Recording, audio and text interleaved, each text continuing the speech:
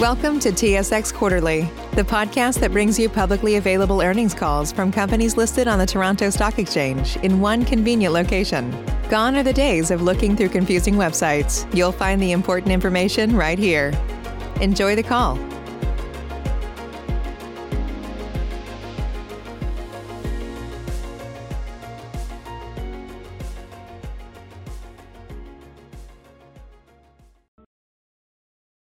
Good morning, ladies and gentlemen, and welcome to the Seven Generations Energy Q3 2020 conference call. At this time, all lines are in a listen-only mode. Following the presentation, we will conduct a question-and-answer session. If at any time during this call you need assistance, please press star 0 for the operator. This call is being recorded on Monday, November 9th, 2020. I would now like to turn the conference over to Brian Newmarch, Vice President, Capital Markets and Stakeholder Engagement. Please go ahead. Thank you, operator, and thanks to everybody on the call for joining us for our third quarter 2020 conference call. We have our executive team on the call today to discuss our Q3 results, the 2021 budget we released this morning, and some of our most frequently recurring investor topics. Following our prepared remarks, we'll open the line to questions. As a reminder, all statements made by the company during this call are subject to the reader advisories included in the news release issued this morning and in our corporate presentation. All dollar amounts discussed today are in Canadian dollars unless otherwise stated. The complete financial statements and MD&A are available on our website at www.7genergy.com, as well as the SEDAR website. I will now pass the call over to our President and Chief Executive Officer, Marty Proctor. Thank you, Brian, and thanks to those joining us on the call today. The third quarter was a critical one for us. In July, we resumed drilling and completions activity and continued executing our development plan at the deliberate and measured pace we spoke about last quarter. In September, in the midst of the COVID-19 pandemic, we successfully and safely completed our car turnaround and upgrade, a significant effort that was completed on time, on budget, while minimizing the overall production impact. We also made further progress driving down our overall cost structure with continued focus on key performance indicators, mainly dollar per meter drilled and dollar per ton of sand pumped. Over the quarter, we also saw some relative improvement in commodity prices. In particular, condensate supply and demand balances tightened as forecasted, leading to condensate now trading at a premium to WTI. Natural gas continued to demonstrate relative strength, which we have been able to capture after tilting our capital program to Nest 3, the gassier region of our asset. Our hedge book has also continued to protect us from near-term volatility in crude pricing. Our performance this quarter has set us up for a strong finish to 2020, which is reflected in the increase to the midpoint of our production guidance to 180 to 185,000 barrels equivalent per day and tightening our unit operating costs to 450 to 475 per BOE. We have seen production restored to expected levels following the turnaround and wanted to provide some additional certainty to investors that the fourth quarter trajectory is consistent with our expectations. As we look ahead to 2021, we anticipate the cost efficiencies we captured this year will continue into the next, and when combined with our moderating corporate declines, we are well positioned to deliver stable production and enhanced free cash flow. It's important to note it was only a couple of years ago that we transitioned our strategy to one that prioritizes value creation over growth, and we made a commitment to not outspend forecasted cash flow. Today, we look back on that decision as a pivotal moment for our business. I am proud of the work our team is doing. Our progress can be calibrated with a couple of very interesting statistics comparing our present metrics to 5 years ago. Q3 2020 total well costs were less than Q3 2015 fracking costs alone. Drilling costs per lateral meter are about half of 5 years ago. Since 2018, we have steadily decreased our corporate break-even WTI price from about $55 per barrel to below $35 per barrel, and as a result have generated nearly $250 million of free cash flow in the past 7 quarters, despite reduced oil, NGL, and natural gas prices during that period. With our reduced break-even costs, we have the ability to generate meaningful free cash flow in 2021 while maintaining production, which may enable further opportunities to create value for our business and our shareholders. Before I hand things over to Derek to discuss our 2021 budget, I want to spend a moment addressing a question we occasionally get asked by investors, which relates to our broader strategic view on capital allocation.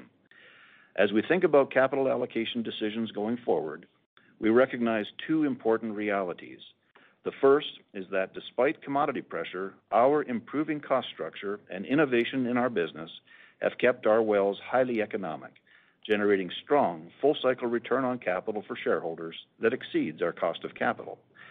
The second reality we see is that the current global supply and demand balance is delicate, which does not create an environment calling for growth in oil volumes for the industry. So, with these principles in mind, our first priority for capital allocation is to reinvest in our business to maintain current production volumes, strengthen our balance sheet, and maximize our optionality for total shareholder return in the future. I will now pass the call to Derek Ellsworth, our Chief Financial Officer, to provide a little more color on our 2021 budget and how it fits into our strategy. Thank you, Marty. As Marty mentioned, the key story here for us over the last few years has been a steadily decreasing financial break-even point, resulting from our moderating declines and pretty substantial improvements in our costs to drill, complete, and tie in our wells. To provide a little perspective here, in the first half of 2019, our drill and complete costs averaged just under $10 million a well, improving to $8.4 million in the back half. In the first half of this year, we saw these costs come down to $7.3 million in Q1 and $7.1 million in Q2. This quarter, we achieved another milestone with drill and complete costs coming in at $6.5 million per well. While we've worked closely with our vendors to optimize costs and ink long-term contracts for some components of our value chain, a significant portion of these efficiencies are a function of changing the way we science the wells and modifying our well designs and completions programs, which ultimately has led to durable cost efficiencies we've carried into our 2021 budget. In keeping with Marty's comments, our plan for 2021 is largely a continuation of what you saw this year, only with a better cost structure.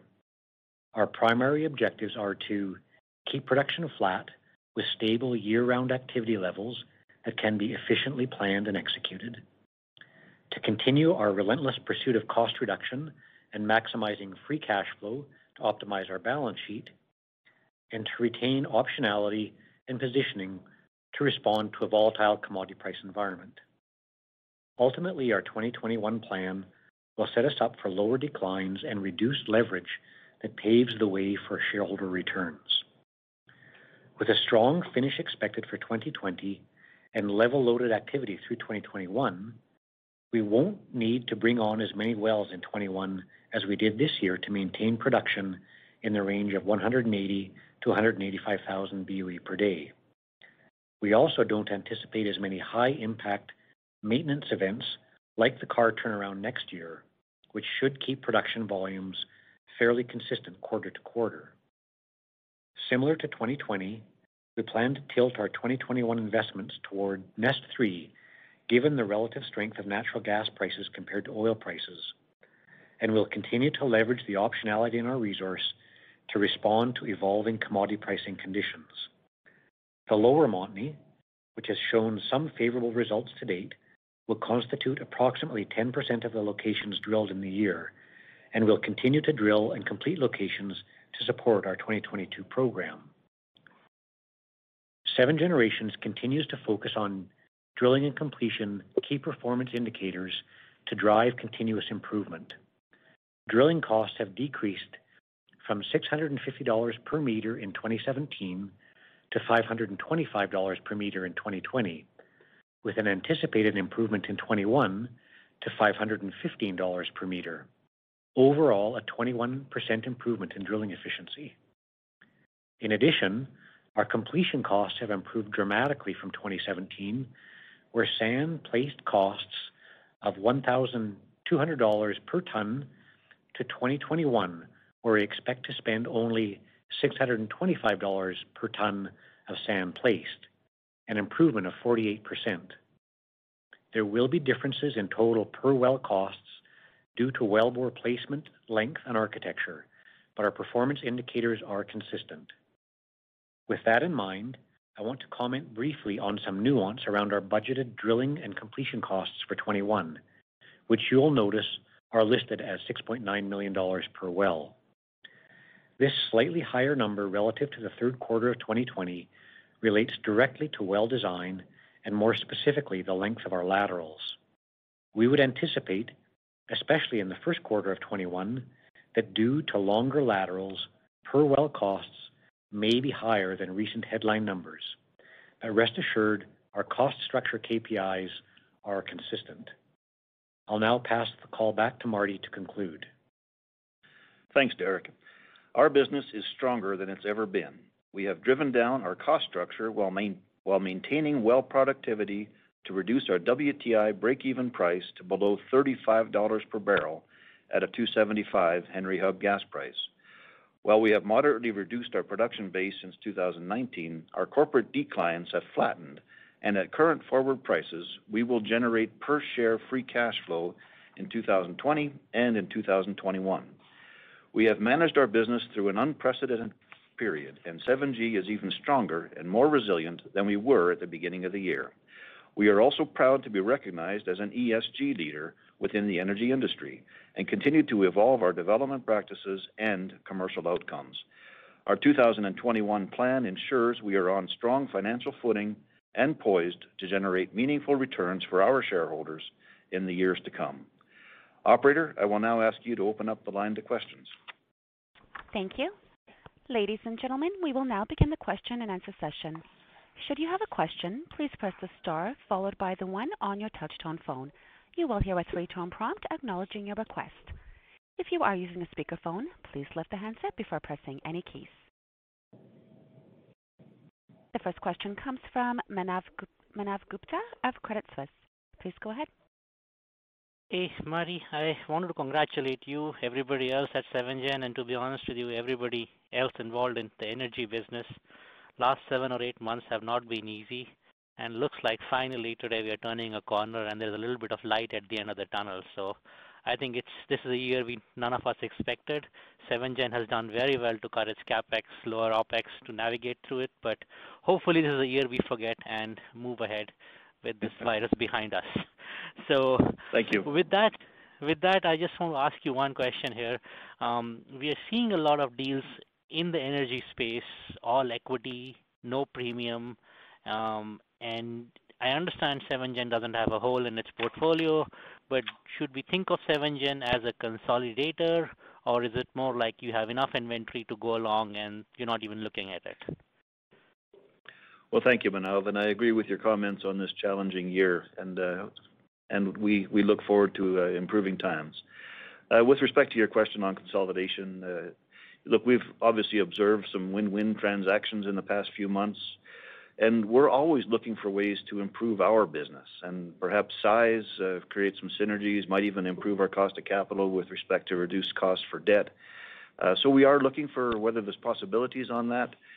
For the moment, though, we're just extremely focused on investing in our own business. Our first priority for free cash flow is to reduce our debt. We're actually very satisfied with the depth of our inventory and our ability to direct capital to even develop gassier regions like Nest 3, as we've been doing in the last 6 months. And we even have Cretaceous opportunities in other areas where we could turn to for additional gas in the future. Our key focus really is on having the lowest supply cost, having a very strong balance sheet, and we continue to be very bullish on condensate. And as the biggest condensate producer in Canada, we think that's an advantage for us, and we think that our inventory now is probably already some of the very best in the business. Therefore, we're keen to continue to do what we've been doing. But if the right opportunity does present and it would make our company stronger and better for our shareholders, we are wide open to considering that. Thank you for taking my question, Marty. Thank you, Manav. Thank you. The next question comes from Arun Jayaram at JPMorgan Chase. Please go ahead. Marty, good morning. How are you, sir? Doing well, thank you. How are you? Doing well. I was wondering, maybe for Derek, if you could give us, some of the sensitivities around your 2021 program? I know you've given us kind of a reinvestment rate at different commodity prices, but your cash flow, call it break even at 35 and 275. What's your view on potential outcomes for free cash flow at $40 to $45 WTI? Yeah, great question. Thanks, Arun. And as you suggest, we'll have Derek take that one. Sure. Arun, of course, not just the WTI price, but natural gas price is impactful for us as well. In our press release, we assumed 275 natural gas NYMEX price when we quoted that $35 break even. So if you assume a $45 and 275, you're probably 150 million of free cash flow for next year. If you assume $40, you're probably closer to $70 million. Great, and that's at 275. Great. Correct. What about the $50 and $55 scenario? No, I'm just kidding. Obviously, it's going to go up with better WTI, especially with condensate diffs having really improved to being above WTI now. Yep. And you talked about the upgrade or the turnaround, at the Carr facility. Marty, what are some of the implications? I know you invested around $20 million at CapEx there, but what are some of the benefits to 7G on a go-forward basis? And I just had one more follow-up post this question. Well, the two key things are improved reliability so that we can reduce some operating costs in the future. And the second is that we should be able to get better quality of condensate coming out of that stabilizer, therefore better pricing. So those are the two big things. And that was an impact on us prior to this. Going forward, we should get better OPEX and better pricing. Great. And just to follow up, Marty, is just on the Alliance Pipeline. You guys have talked about you have a decision to make regarding whether you decide to keep the firm capacity. For investors on the call, can you give us an update on where those negotiations stands and where your thought process is today and some of the potential implications to 7G's cash flows, just given where current differentials stand, et cetera?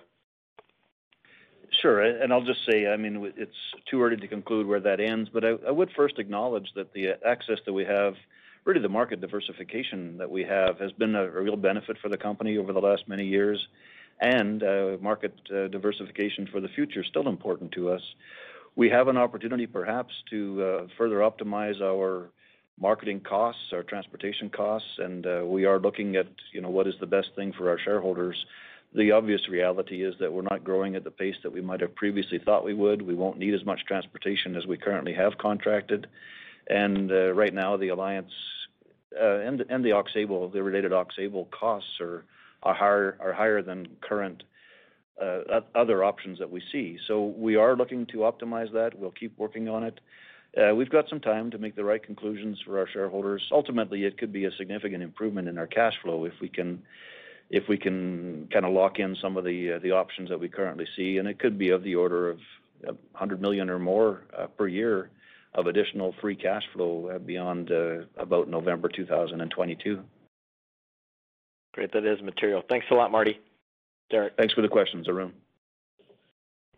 Thank you. Ladies and gentlemen, as a reminder, should you have any questions, please press star one. And the next question comes from Amir Arif at Cormark Securities. Please go ahead. Thanks. Good morning, guys. Just a couple quick questions. So just first on the capital budget, the Nest 3 area has some of the better capital efficiencies, even your IRRs and NPVs are better there. So just curious why 2/3 of the capital is still being allocated to the Nest 2. Obviously, economics alone aren't driving your decision. So if you can just add a little more color on that. Yeah, sure. It's a great question, Amir. Maybe I'll make a couple comments, and then I'll ask Karen Nielsen, our Chief Development Officer, to add some.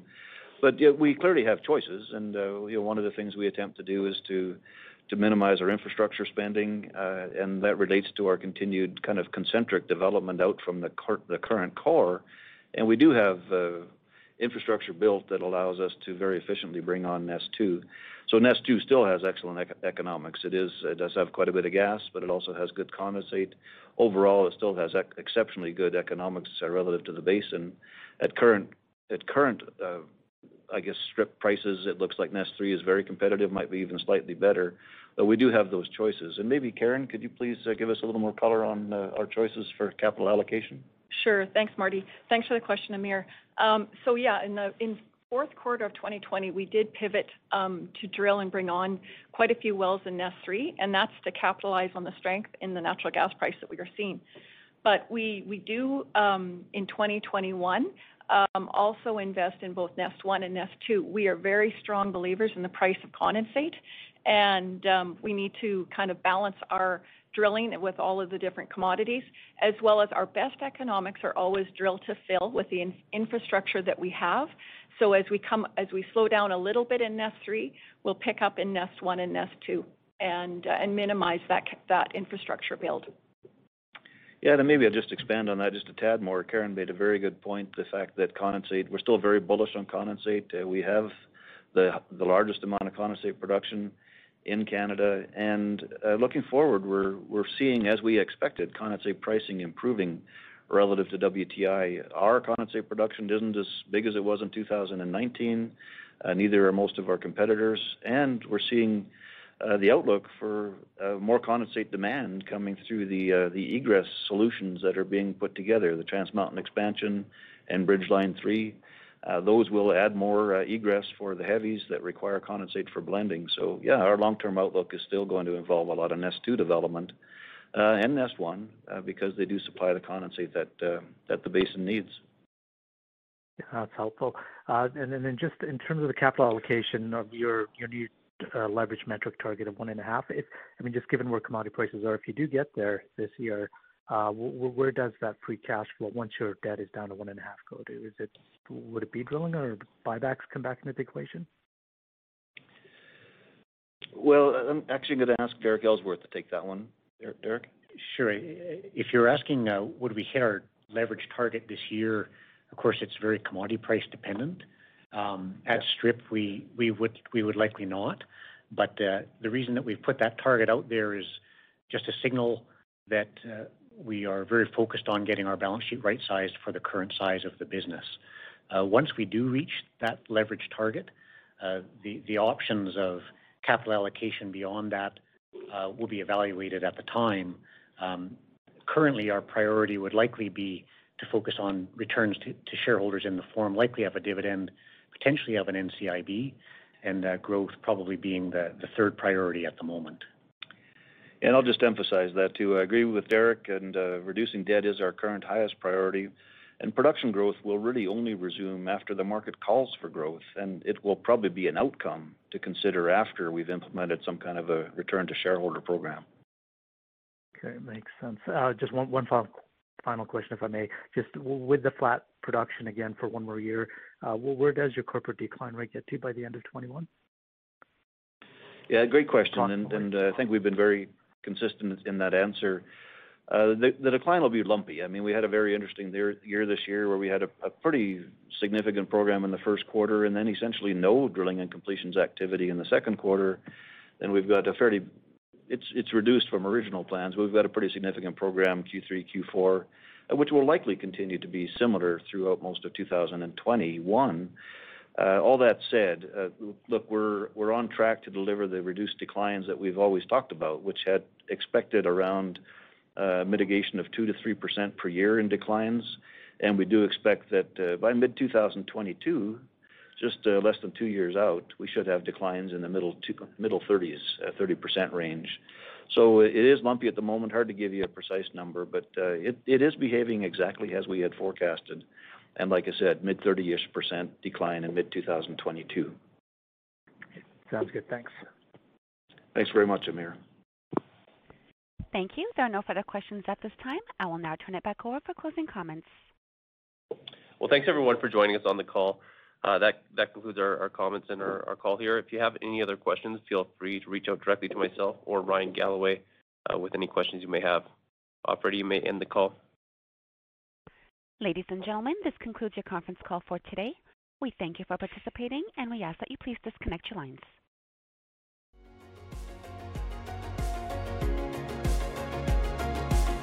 Thank you for listening to TSX Quarterly. If you enjoyed the cast, remember to leave a good rating. And remember, for any additional inquiries, please consult the company's investor relations section on their website. See you next time.